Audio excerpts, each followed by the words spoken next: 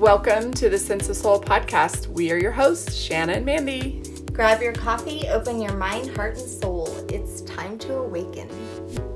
Today we have with us spiritual artist, sound healers, and rock hounders, Pam and Andy, the owners of the Indigo Sanctuary. Pam is a yin yoga teacher and Andy is an environmental advocate. We have really looked forward to this conversation because Mandy and I share the love for the beautiful treasures that Mother Earth has gifted us. So thank you so much for being with us. Hi, how are you? Nice to meet you. I'm good.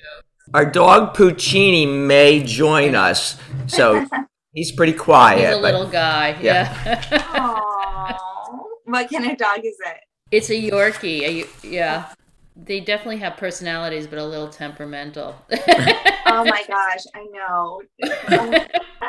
I had a Yorkie once. I just always dress her up in the cutest clothes. He likes to go rock hounding with us. Yeah. Oh my goodness. Yeah, he does. There he is. I'm giving him treats while we talk here. Oh. Where do you guys live? Pennsylvania. Philadelphia area, the suburbs of Philadelphia. Yeah. I'm telling you right now, probably I would say what percentage, Shanna? Like 80% of our guests are from Pennsylvania. We heard that yesterday listening to one of your other podcasts. Yeah. Virginia. I heard that about Virginia too. I'm originally from Boston, but honestly, I love Philadelphia. I love the city, Philadelphia. It's very diverse. People are friendly. Pennsylvania is so big that you don't know like what part of Pennsylvania. Yeah, you can cross over from like our area to Pennsylvania without knowing it. So we are in Colorado and, we have a lot of great rock hounding places here, evidently. Yeah. And because I just go around just finding stuff, and like my brother has like 5 acres. He has so much like petrified wood. It's like crazy. And his little boy likes to go rock hounding with me. And what we've noticed is that sometimes you'll find something that's very rough and sometimes you'll find it smooth and tumbled naturally. And I thought that was so cool. And I explained to him, and he knows more than me almost. Yeah, rock hounding is amazing. And you're in the lucky spot. Colorado is known for their rocks. Yeah. Yeah, we held a Reiki retreat in Crested Butte, which we found out was one of the 3 places where lapis lazuli is. And we were actually already feeling a lot of high vibrations when we were hiking with the girls, and there was this beautiful lake up there, and we must have looked so silly. We were like there was like 20 women like on our hands and knees walking on this hiking trail and like digging in bushes and trees and coming back with like piles of rocks. I mean, people were finding huge pieces of quartz, and then it dawned on me, this might not be legal. Oh, yes. Well, if it's in a national park, it's not, right? You have to be, if national park, it's not. And some state parks also, it's not. Mm-hmm. We were in Utah and we went to an incredible state park that's now part of the Escalante National Preserve. Yeah. And it's called the Petrified Forest. And as a state park, it's posted, it's against the law to take anything. In many places, it's the same. Yeah. Those Moki balls. Man, we need to go and bring our kids and shove them down some diapers. Well, you have to be careful because in some places, there are legends that it's bad luck to take them. I know. We had purchased some of the Moki balls, and I will tell you, I really struggled like with discernment. Like my body did not like when we weren't selling them as a pair. Well, and you guys will have to go and watch a video of mine. I have one that dances for sometimes a good minute. Where would we find it? It moves forever. I think I have the video attached to our website under ancestral stones. But I mean, the only thing that could explain it is that outside of the ball, it's like I think hematite, and then inside it's sandstone, which would be kind of like a quartz. So you have two opposite energies. I think this is just my logical thinking. I wonder though whether the sandstone has shaken loose on the inside cavity, and maybe it creates inertia as it spins. Okay, yeah, because you just touch it very little and it'll start going. And it goes in all different directions. Yeah. That's awesome. Fascinating. Yeah, it is so cool. We're excited to look at that. Well, you guys are fascinating. I would love to just start from the beginning. I mean, how did the two of you meet? How did this become a hobby? Like as children, were you out getting in the mud, grounding yourselves? Was this just kind of just innate part of your souls, or was this a journey of awakening into this? It's a good place to start. Yeah. Well, as you know, we're rock hounds and we call ourselves spiritual artists. We've always enjoyed hiking and camping. Even when we dated, we met pretty young. Being in nature, outdoors is our happy place. I mean, it's our sanctuary. We feel grounded. On our hikes, it would always take us twice as long to get to our destination, because Andy was always looking down at the ground, trying to find a rock. And it looked like a rock to me. And he was saying, I think this is da-da-da. I think this is, something. And I'd go, yeah. And when we got home, 90% of the time, it was something very special.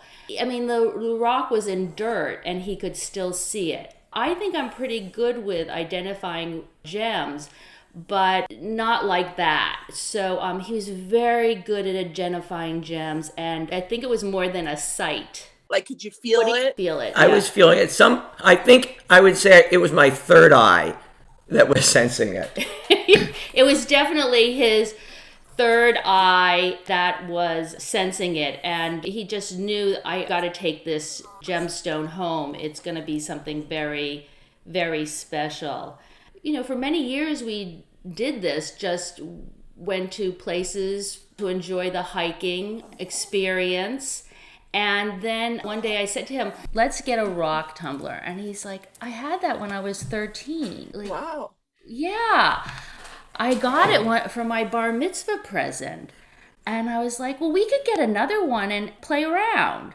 So we did that. We take home rocks and we tumble them. And tumbling is wonderful. It's a wonderful thing to do for adults. Your inner child automatically comes out. It's great to do as a family and for children, and it teaches you a lot of spiritual aspects too. You need to have a lot of patience to wait for the finishing product. It teaches you mindfulness, it really does, and steps. So we really like rock tumbling, but then we moved on to lapidary work, which is faster. It might take more of a skill. I don't think it's a difficult skill to do lapidary work, at least to make cabochons. It's not so difficult, but it is faster moving. Yeah. Before we jump into that, I have to ask, do you remember who gave you that tumbler as your gift? I bought it, and years later, I went back to this store to buy more equipment, and it was 47 years later, and the guy goes, do you remember who sold it to you? Because we've owned the store for forever. But I bought it for myself. Oh, yeah. You bought it for yourself as a gift for your bar mitzvah. Oh, he got money, and then he bought it for himself. So I remember, I forgot the whole thing. What an amazing gift to give yourself. My grandmother, she has an eye for very old, special, unique, and expensive antiques. And I was asking her the other day, she's kind of like you. She could go to a garage sale and she's just like mesmerized and kind of almost taken over by the energy of an antique. And she doesn't know why, but she says, I have to have this. So she'll take it, and it's always worth so much money, and it's always coming from the same era. And so I said, maybe in a past life, like this was the era that you lived in. I wonder for you, in a past life, maybe you were a miner or something. I think both of us come from a long line of stone workers. Yeah. That's what we think. Yeah. I love that. Yeah. Because in our garden, we collected some stones and we built some really pretty stone walls. And when I was building the stone wall, I was thinking, like, intuitively, I just knew how to like stack them. And I'm really not, Andy's more into like the science of things, like physics and things like that, how things should balance. And they were just balancing perfectly. Yeah. So I can understand how your grandmother, like, just, it's a guttural thing. Yeah. My father was a collector of everything, stones and also stamps and cards and all that stuff. I think that was like a very popular hobby back in his childhood. He's passed now, but when he died, I had uncovered treasure. Lots of treasure. I don't know if you guys can see. Yes. So this is his little handwriting. And I have 4 of these. And inside of them, all of his little kid rock collection. And when he passed, his brother had come and he said, did your dad save our rock collection? Because he mentioned it years ago. And I said, oh, yeah, you can have that. This is a while back before I realized what I had. And he says, oh, no, I can't take that stuff. And he's like, as far as I remember, we had some stuff that I don't think you can take on planes. I was like, oh, really? And I went and got it. I'm looking through it. I'm like, yeah, I don't think we're supposed to have uranium or anthrax something, or this hairy stone I'm holding that's, what is this? Oh, it's asbestos. Okay, I should probably put that down. Oh, my. You have to be careful with rock hounding and lapidary work. You have to know what you're handling for safety. Yeah. And so that's what ended up happening. I was curious about what we had and I wanted to look through them I have children. So I was researching and I researched each gemstone and there's so many different kinds of stones. There's Sedimentary. Yeah. Yes. There's all those different kinds. And I wanted to make sure, and I also saw that in some of them, there looked like there had been little maybe explosions or burning of the paper in there. And so I was like, oh yeah, I'm smelling sulfur and all these things. And so I'd go through each stone and I'd say, okay, let's see what this is. Let's see if it's something we can hold, right, and touch. And that's how I learned all about them. And during that time, coincidentally, I was going through Reiki 1, 2, and 3.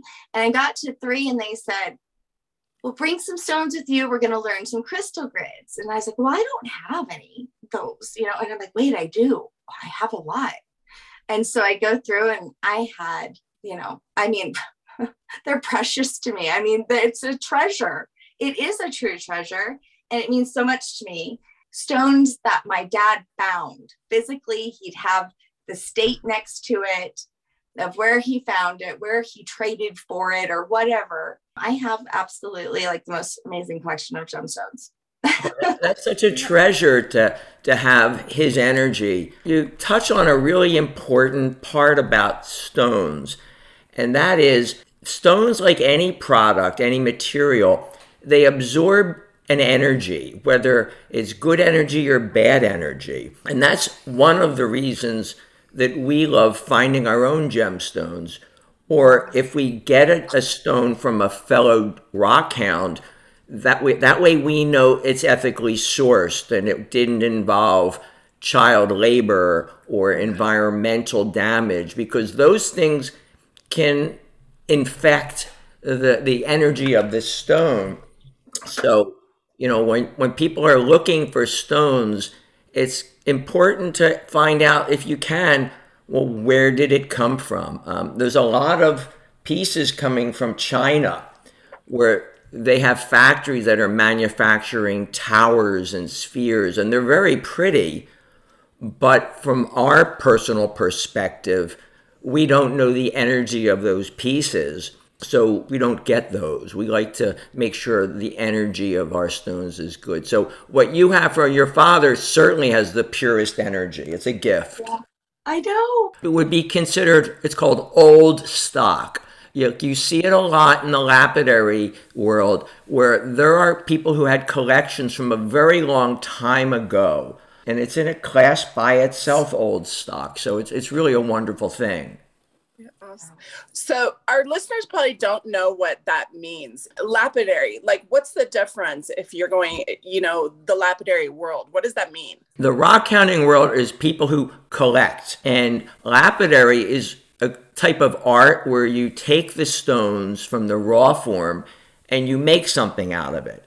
You could cut it and shape it into a round cabochon for jewelry, a round polished shape. Or people do intarsia, where they put the stones like tile work next to each other and polish it.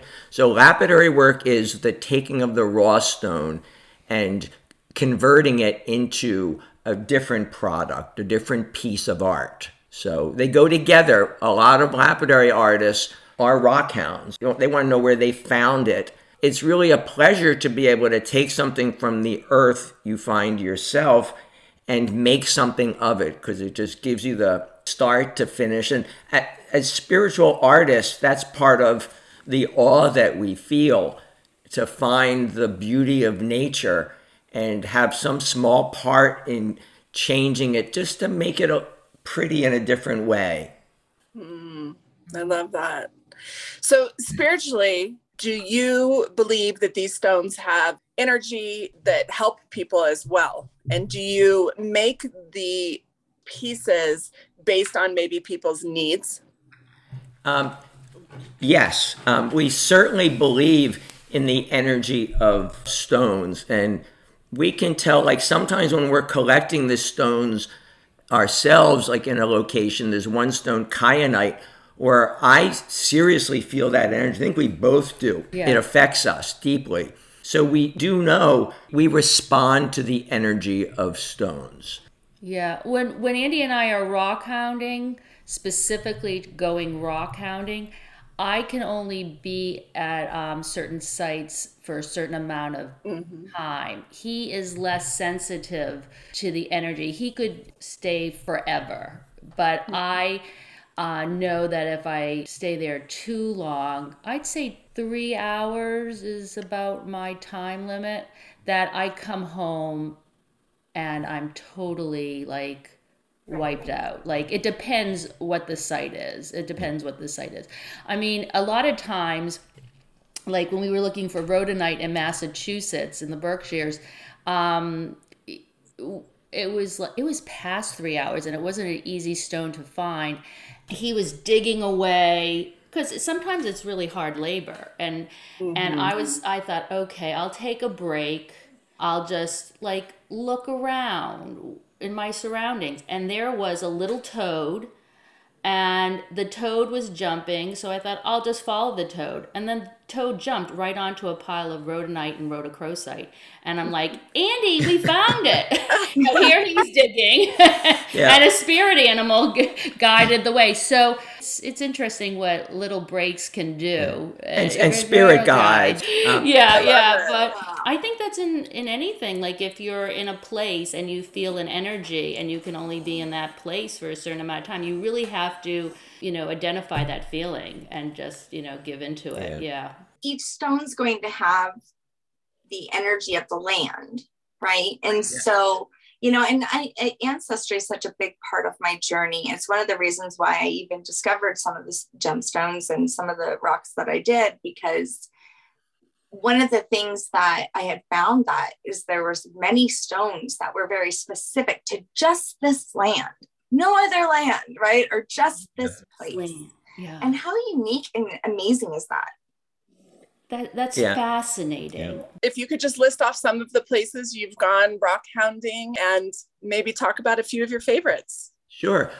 Starting up north, Massachusetts, Plainfield, Massachusetts, where we collected rhodonite and rhodochrosite, which I think is both of us is one of our favorites. That's our state stone, rhodochrosite. Oh yeah, my. And they're heart stones. They're heart healing stones, and we're really drawn to those.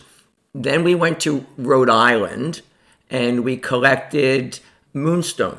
Moonstone Beach, and that was beautiful. Cape Cod, we've collected ocean granite, which is a first and second chakra stone. So it helps the creative energies of the second chakra be grounded by the root chakra. So that's a really good one that we love. Is that like a rainbow moonstone? The moonstone from Rhode Island, the rainbow moonstone is white.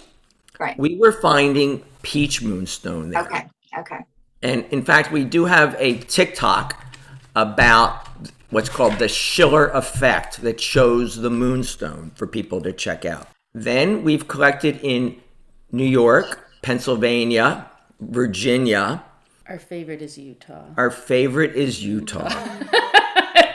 We spent 2 weeks in Utah in October. What part of Utah? Well, we started in Salt Lake City. Okay. And we drove down to, I may mispronounce it, Nephi or Nephi. I think it's Nephi. And we collected banded calcite there. And then we went down to Milford, which was an incredible location. And we went to an opal claim with a friend of ours. Ooh. And collected bubble opal. Then we went and collected Picasso marble, which is just incredible. And then we went to get obsidian.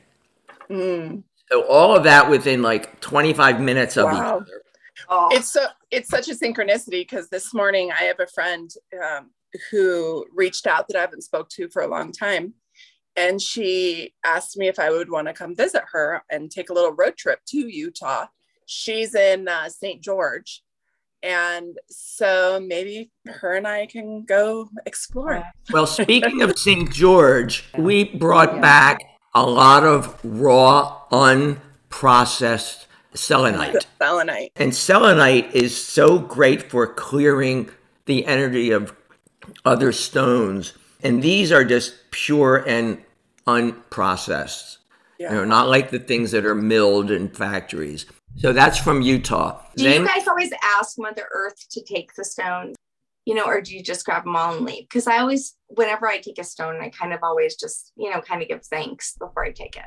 Yeah, I think we do. I think when we're out in that open air, especially Utah, it's so open. Your breath slows down and you're much more mindful to do that. Yeah. When we were collecting for kyanite, it wasn't as open, and I think we did. Was that blue or black kyanite that you were collecting? It was, believe it or not, black and indigo.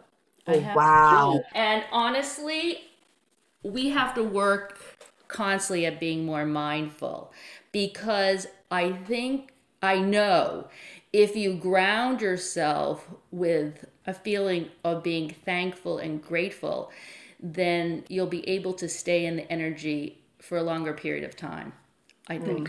I watched your guys' TikTok and I was shocked at some of the pieces that you were holding. And it's so cool how you guys open them up like a butterfly in your video on TikTok. But I was so shocked at how the outside, just you might walk past it and think it was nothing, and then you would open it and it was just like jaw-dropping, the beauty of it. Nature. It's nature. It really, that's the wonderful thing about rock hounding. And feel that union, that you are nature and you're in nature, everybody's connected. And like I was saying, the land itself and what history and energy that is like encapsulated inside of the earth, right? And inside of these stones. And some stones are going to absorb that more than others. Is that right? Absolutely. You really defined it so clearly. Yeah. And it does depend on the land. It really depends on the, and not all rock hounding places are pretty. Actually, I find it sad when you are at a rock hounding place and developments are coming in.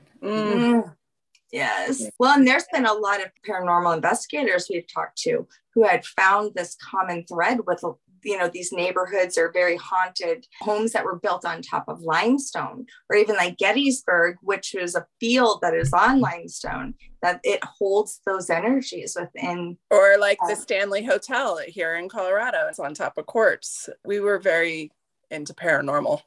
Yeah. Well, I think that's very consistent with what we were talking about earlier about the energy that goes into a stone based on how it is collected, and if it's processed, how it's processed. It's it's good energy or bad energy, but it goes into it.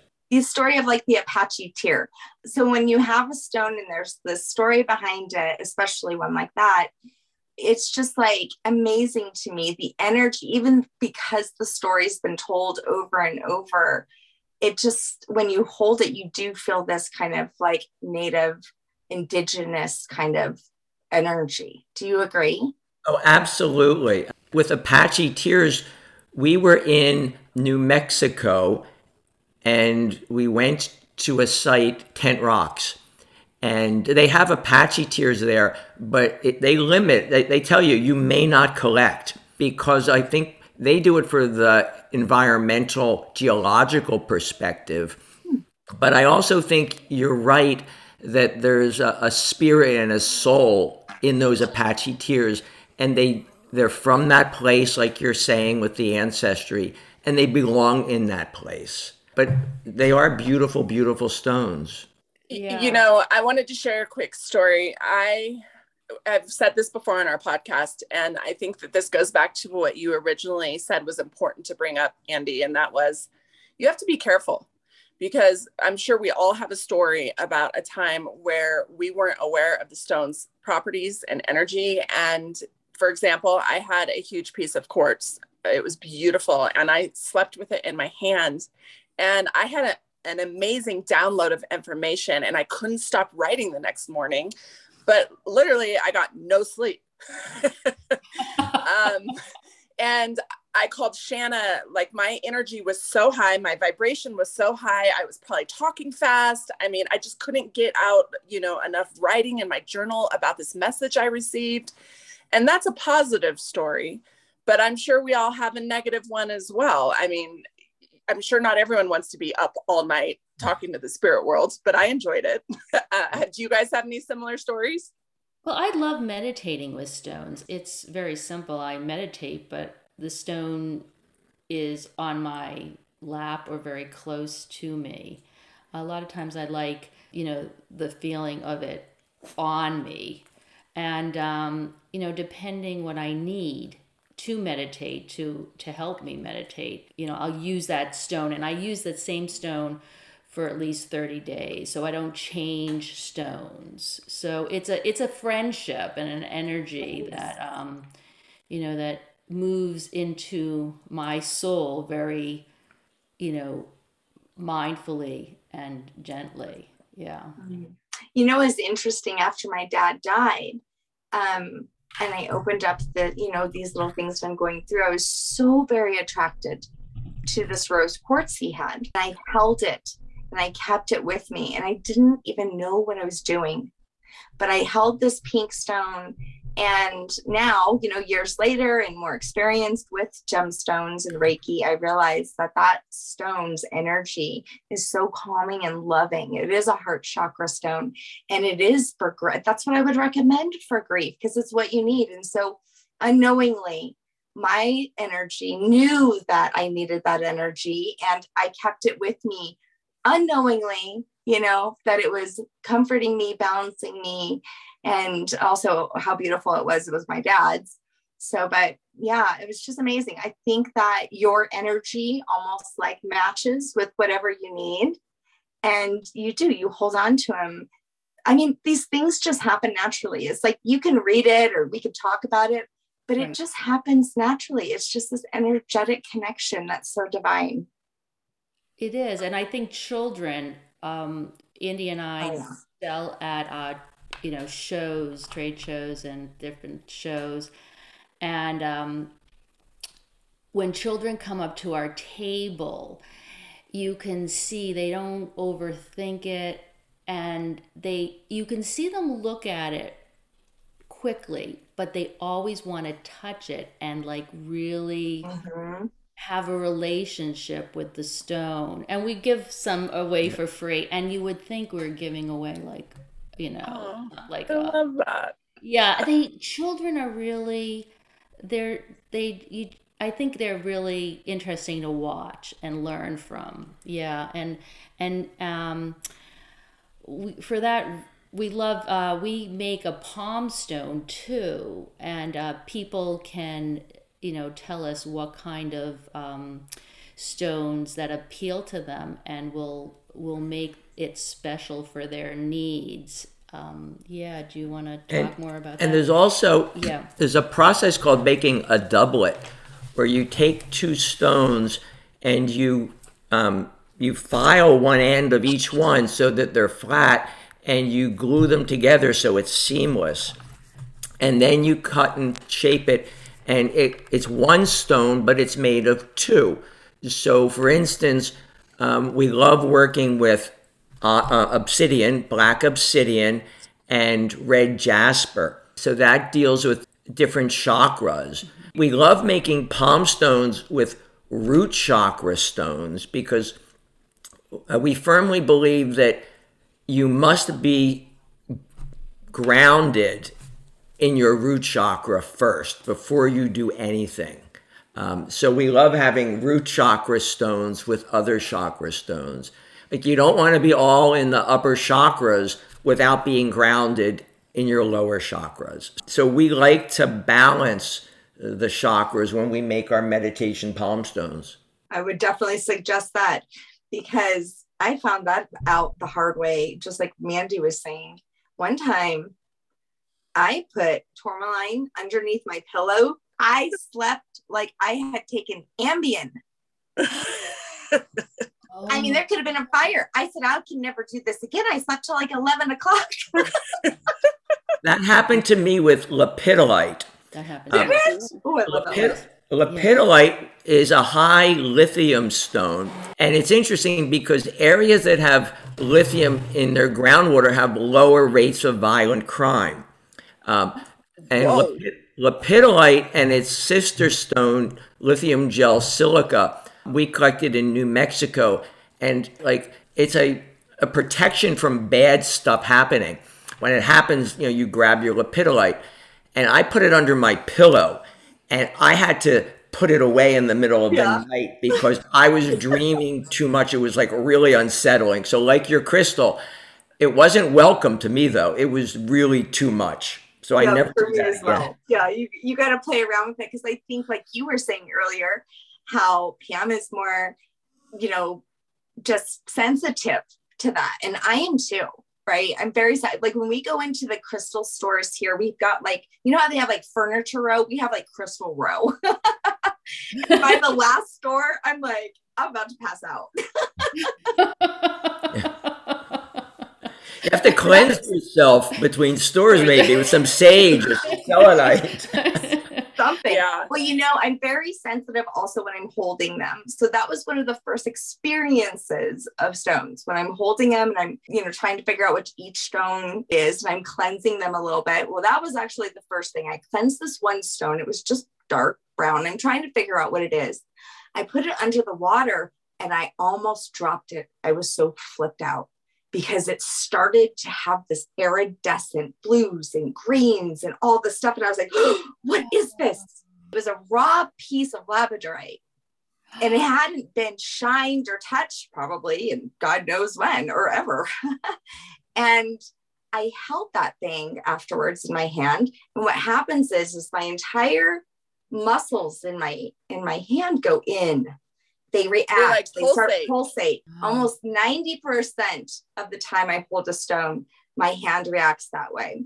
And what I love to do when I really have one that is so strong that I know that most people will be able to feel it, I love to have that be like a tangible experience for someone who may not be a believer to actually hold that stone and feel that energy, how strong it is. Yeah. And sometimes it takes a while for people to develop the relationship with the stone, or to get used to the subtle feelings, because Subtle feelings are hard for everyone to sense. Yeah. But like Pam said, when we pick a palm stone to meditate with, we stick with it for 30 days because one, you want consistency, but two, it takes a while to develop a relationship or a sensitivity to a stone. Yeah, I love, Pam, how you said a friendship. Like that just made my soul go, oh, I love that. Like you really spend time with it and build a friendship with it. Right. You know, I have a lot of like Christian friends who always say, I don't understand. I don't get it. And I always tell them it's the same thing as those little wooden crosses that you hold in your hand that you pray with. It's the energy of that wood. You know, the source, God, whatever you want to call it, is in everything. And they all have a different energy, just like that wooden cross in your hand. And they're like, oh, okay. You know, they finally get it. Right. Well, and popes have been wearing jewels from beginning of Christianity. They've been, and even in the Bible, you know, Mandy, when we discovered that, you know, this is so silly. It has nothing to do with anything but the earth. They're beautiful jewels and treasures. There's nothing witchy about them. No, if you go back to the Old Testament, you'll see that Aaron had a breastplate of 12 gemstones. And that was the origin of the gemstone months. Really? Yeah. That's amazing. And if you do other research, you'll see that the word crystal comes from the Greek meaning ice. And amethyst translates roughly to not drunk. And the Greeks thought that it was either a charm against getting drunk or a charm for, say, a hangover. So it goes back really far. And if you look at all cultures all over the world, they have their gemstone traditions. Like in the nomadic tribes in America and North America and South America and in Asia, in the high plateau areas, they really have always uniformly respected turquoise. So how is it that universally, whether it's Peru or in Mongolia or in Southwest the United States, how is it that all these people had the same attraction to the same kind of stone? There's just something universal that kind of proofs it for you. Right. Well, one stone that's popular that I was led to, because again, during my ancestry journey, I wanted to connect with the land, with my ancestors. Well, my dad's family is from Czechoslovakia. That's where his mom and dad was from. So, of course, led me to what we all talk about sometimes with, you're in the stone world, you know about moldavite. So I'd love to hear about moldavite from you guys. Moldavite, one thing is, it's important to buy moldavite from a good source because we don't handle moldavite, but we have heard stories of a lot of fake moldavite being sold. So that's important. Moldavite is really fascinating because it's not an outer space rock, but it's created when a meteorite comes down to Earth, hits the ground, and infuses with the Earth's minerals and sends them up in the air, and then they form and they come back down. I think they're probably very similar to the Apache tears you mentioned, because I believe that Apache tears were formed when volcanoes erupted and sent lava up in the air, and then it crystallized into the tears. Mm-hmm. So the tektite is what it's considered. And I have had people who we've talked about moldavite. They went out and found a reputable dealer and got a piece and couldn't wear it because it was just absolutely too much for them, and they would experience the flush. I can tell you, because I got my piece, and actually I ordered it from Ukraine, and it was on this small little necklace that I wore, and it became a part of me. When you talk about making a friendship, like this thing was an extension of me. There was this time that I took it off, and I can't remember if it was for a massage or whatever it was, but I didn't put it back on right away. And I still today cannot put it back on. It's just too much. Shanna, I'll take it.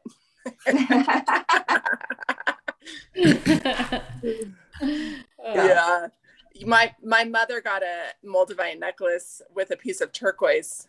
It's so beautiful, from a Native American, and it was like $12 for this necklace. I mean, she's had it for 40 years, and I saw it in her jewelry box, and I'm like, Mom, do you know what that is? She had no idea. I mean, it's a big chunk too, so it's definitely gone up a lot in cost. Oh, that's wonderful. Yeah. I wanted to ask you, because we've never had a guest on who talks about the process. I want to talk a little bit more about it. You said it can be very hard work. My story is a little different. I started paying attention more to stones after my near-death experience, because I was a little more mindful and present and felt like one with everything. And I remember the first time I was walking through a granite warehouse, and I was looking for some granite for my countertops. And I could not believe the beauty that I was seeing in this granite and these stones and the marbles and everything that they had in there. And that's kind of how I started being intrigued by stones and the process.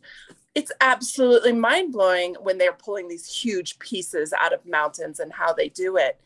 And not only that, but the different colors. I had no idea that stuff like this existed on Earth. It almost looked fake because it's so beautiful.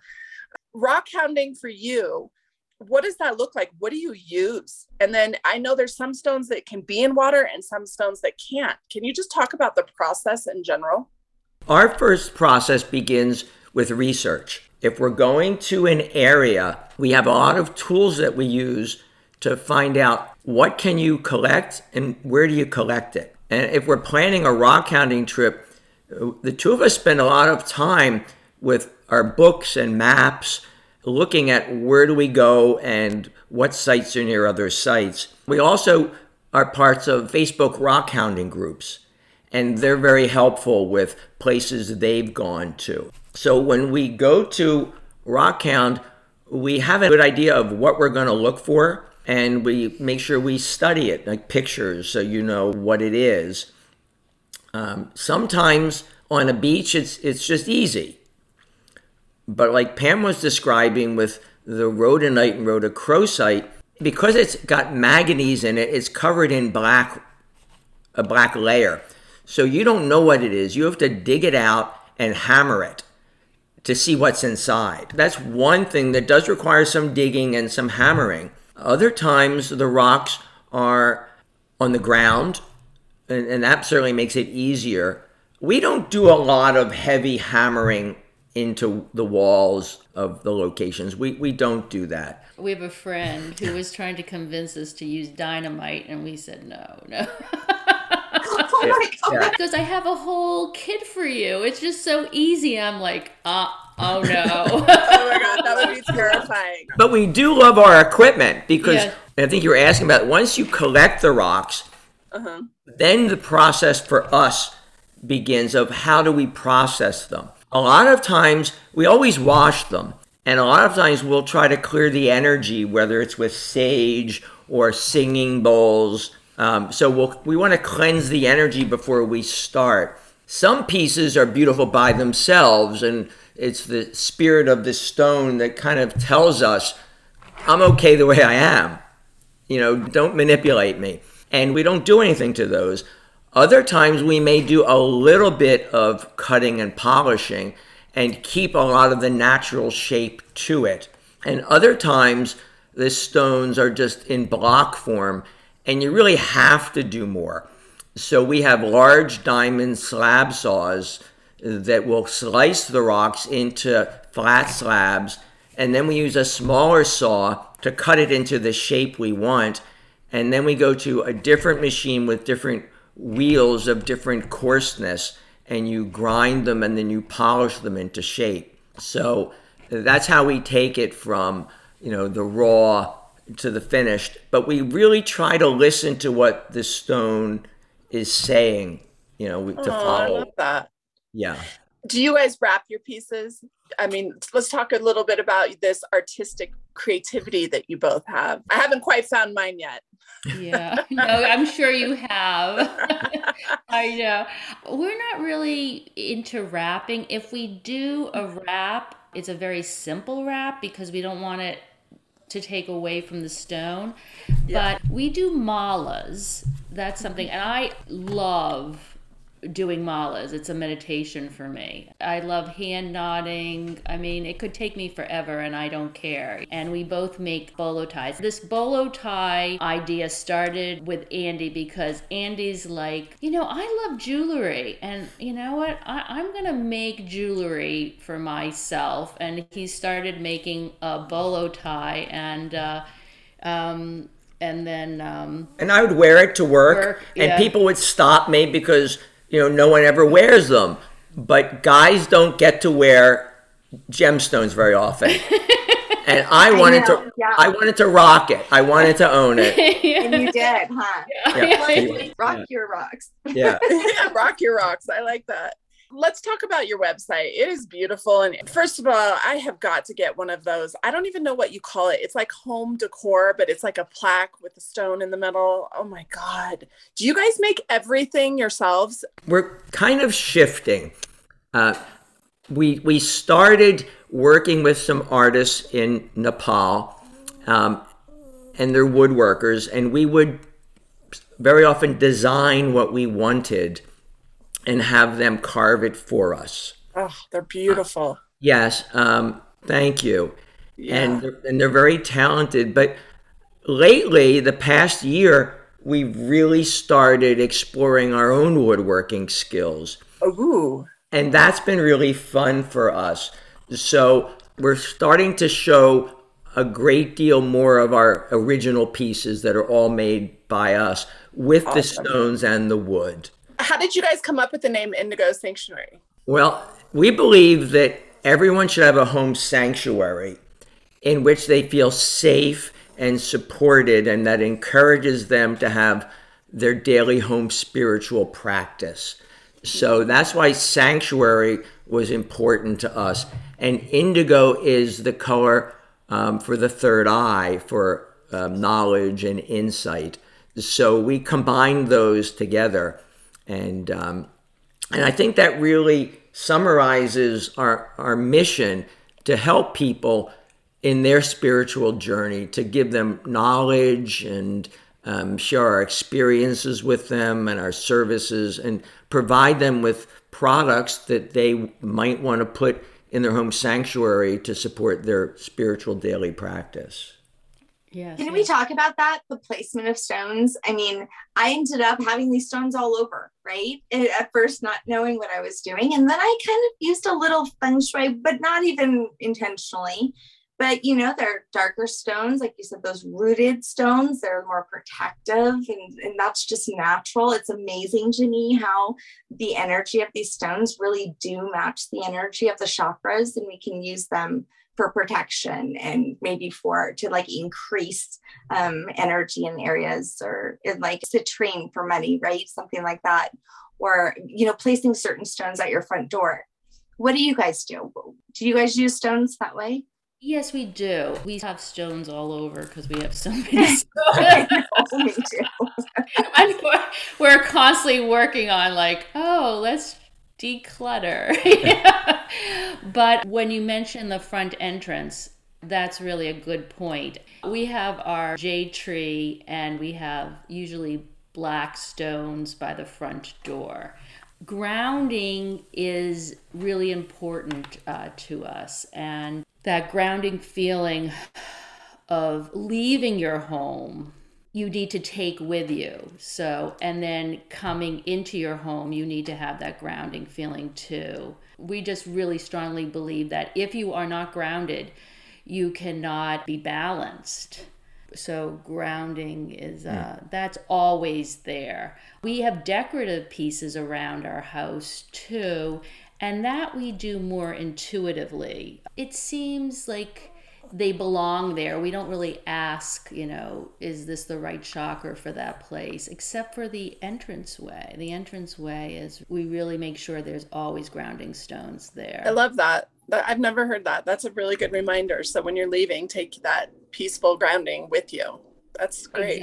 Exactly. I mean, it's like a tree. I think that's why I Yeah. like that plant. It doesn't necessarily have to be a feng shui plant, but I think a Yeah. plant in your entrance is important, you know, symbolizing the tree. Because if you're grounded and the wind comes, you know, stress comes into your life, which it's going to happen, you're going to stay grounded. You might sway from side to side a little, but you'll be grounded. You know what? Let's bring it present. I know today there's a lot of fear. A lot of people are having anxiety. What are some good stones for the fear, anxiety, things like that? Okay, I think lepidolite is probably one of the best stones. When we went to New Mexico, we had never, it was many years ago, we never heard about lepidolite.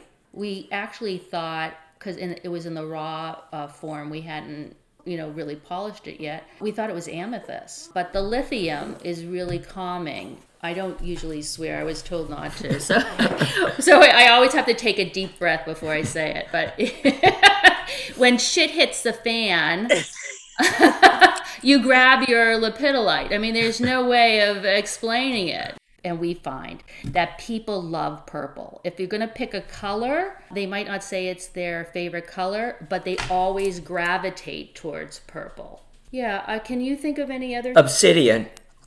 We like black stones, like obsidian for grounding, hematite for protection from negative energy. I think that's a really good one.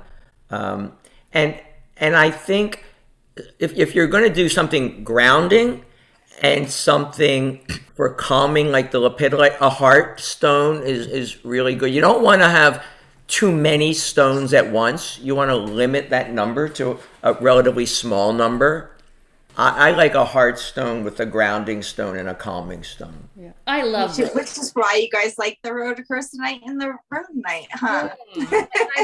I love rose quartz too. Yeah, I had a student that was having some difficulties, and I gave her a piece of rose quartz. The next session she came back and she said, "Oh, Pam, thank you so much for that rose quartz. I really felt like I was connecting to the divine." And then I went home and I read about rose quartz, and it was in the book. It was right there. It was right there. And she felt it. That's what you were talking about before. She felt it. She didn't read anything. She felt it. So sometimes I think fear, and with all that's happening in the world, that you have to, connecting to a higher power, whatever that higher power is, will fight the fear. Faith fights fear. Yeah. Love that. You know what I used to do every full moon? It would take me a freaking hour, and I'd put it on Facebook, and I'd tell everybody, you have to do this too. I'd take all my stones out, all of them. I mean, I'm telling you, it would take me forever. I'd have trays and people helping me and I'd sit outside with my stones, and I'd get them all cleansed up in the beautiful moon. And I stopped doing that. I only start doing the ones I worked with, because it just became such a big, job. And I was like, I haven't even touched the stone, but yet I'm cleansing it every, full moon and new moon and whatever. And so now I just make sure that whatever stones that I'm using in my healing sessions, because I do feel like absolutely 100% you have to do that. I've had, pendulums that I've worked with that stop working. I mean, literally start doing crazy things because I wasn't cleansing them. So I started to realize that, yes, indeed, cleansing was a very important thing if you're using them to work with clients. How do you feel about that? Absolutely. I really feel like that's a great point. Andy and I are sound healers. We were trained in Nepal. Nepal is very special to us, for many reasons, but for that too. And we find that we're very attracted to sound. Even if it's collecting rocks on the beach, the ocean sound, we like sound. And you can do clearing a stone in a bowl. We do that a lot. We take a bowl, we make sure there's a pillow in the bowl so that the stone doesn't scratch the bowl. And we just hit the bowl and clear it with sound. So that is a technique that we always seem to gravitate to. I mean, sage is really quick, and we do that too, and selenite, but we love the clearing bowl. You could even take a bell or take or chime. Yeah. Yeah, I have a chime that I'll use, just bing. You do, yeah. Isn't it? Yeah. I mean, everybody feels it differently. So it depends on the person. I always say, like, sound for me would be very beneficial, and Andy would be very beneficial for our clearing, but maybe it's not for someone else. I also enjoyed being out in the moon. It wasn't just the clearing of the stones. It gave me an opportunity to go and connect with the moon, which I'm very attracted to. So you're really connected. You really feel this connection. See that connection to the moon. Yeah. So that's why I was doing it. Get like that moon bathe every, full moon. I desire it every month. Yeah. There's a special kind of singing bowl called a full moon bowl, and very rare. They're only made during the full moon, so that the energy of the full moon is imbued into the bowl. It can take a number of months to make a full moon bowl because it's a lot of work. So, and they're made in Nepal. There are a lot of counterfeits, unfortunately, coming out of China. But we have genuine full moon bowls. Oh yeah, we have a lot in our inventory. And we go out during the full moon and play our full moon bowls with our dog and howl together. But I used to do the drum. My neighbors think I'm nuts. Oh, the drum. Oh my. Yeah. Shanna paints drums and they're beautiful. I'd love to see it. But I feel like my soul's very, artisan as well. I'm always feeling very connected when I'm doing some art. Yeah. We had on a guest who said that we're all walking around with a different vibration, and they believe that our spine creates this vibration. So we're actually walking human instruments. And I loved that. And then just now when you guys were talking, I was thinking about a lot of people that have had near-death experiences, because that's kind of my realm that I like to dig into because of my experiences, talk about when they transition to the other side or to another dimension or whatever they want to call it, they hear this music. Well, it just dawned on me, they're probably hearing souls, because our souls are, like Eben Alexander that we had on, he talked about hearing the music. Everyone always hears this music. Well, if we're walking instruments, our souls are vibrating. They're probably hearing the souls around them. I really believe that. I think it makes so much sense. Yeah. Isn't that beautiful though, to think about when you're like walking out in public and you're looking at people that we're all just walking instruments. When you're talking about vibration and frequency, we're talking about music, we're talking about gemstones, we're talking about individuals. And it's just so beautiful. We always are so focused on the physical, but everything is vibration and energy. It's gorgeous. It really is. Yeah. As sound healers and as rock hounds, we're attuned to it. We started making gemstone singing bowl playing sticks to have a synergistic feeling, because singing one of those too. Singing bowls play to many chakras, but there's a predominant note for a singing bowl that correlates to a chakra. So what we do is we pair a note for a singing bowl. If it's a root chakra singing bowl, we will create a playing stick for that specific bowl with a root chakra gemstone. And it adds to the experience for the player, because we also think that with gemstone healing, there are affirmations that go with it. If it's a gemstone that's grounding, you can say or think, I'm going to be grounded. This is an example. We have these cases made for us, but here's the playing stick, and this is a rhodonite. Oh my God, I want one. I'm just going to explain to our listeners because they can't see this, but you guys, it's the stick to play the singing bowl with. They come in these special sleeves, and then they have stones on the end for this certain chakra. They're beautiful. You got to go to their website and check it out. Tell our listeners the name of your website. Oh, yes. The website is theindigosanctuary.com. And for your listeners, we've created a discount code for 15% off. And it is Sense of Soul 15 with capital S, S. So it's Sense of Soul 15.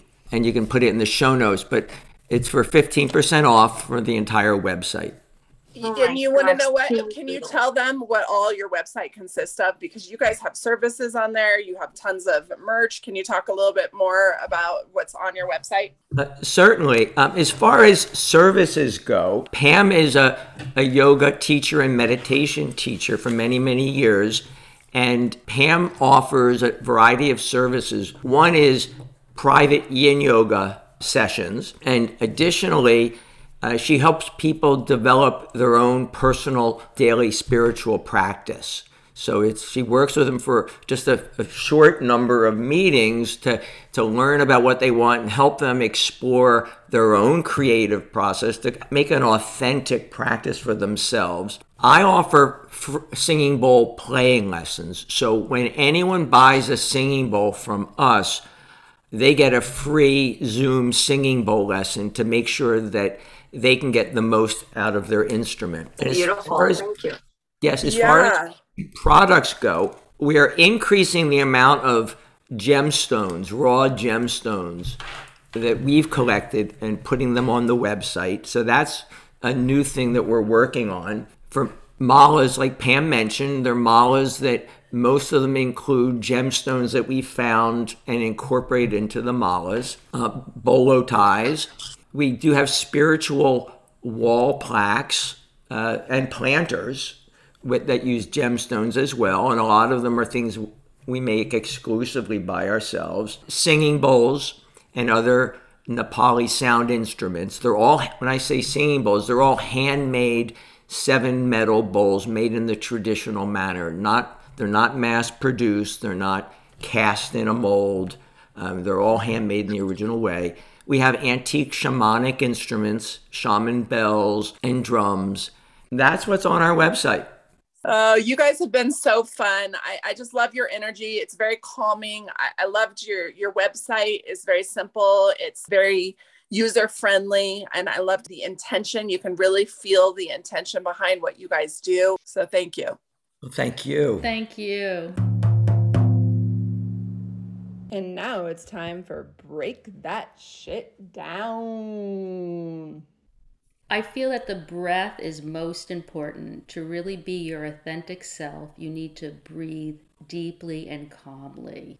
It's a wonderful method to use in your sanctuary and outdoors.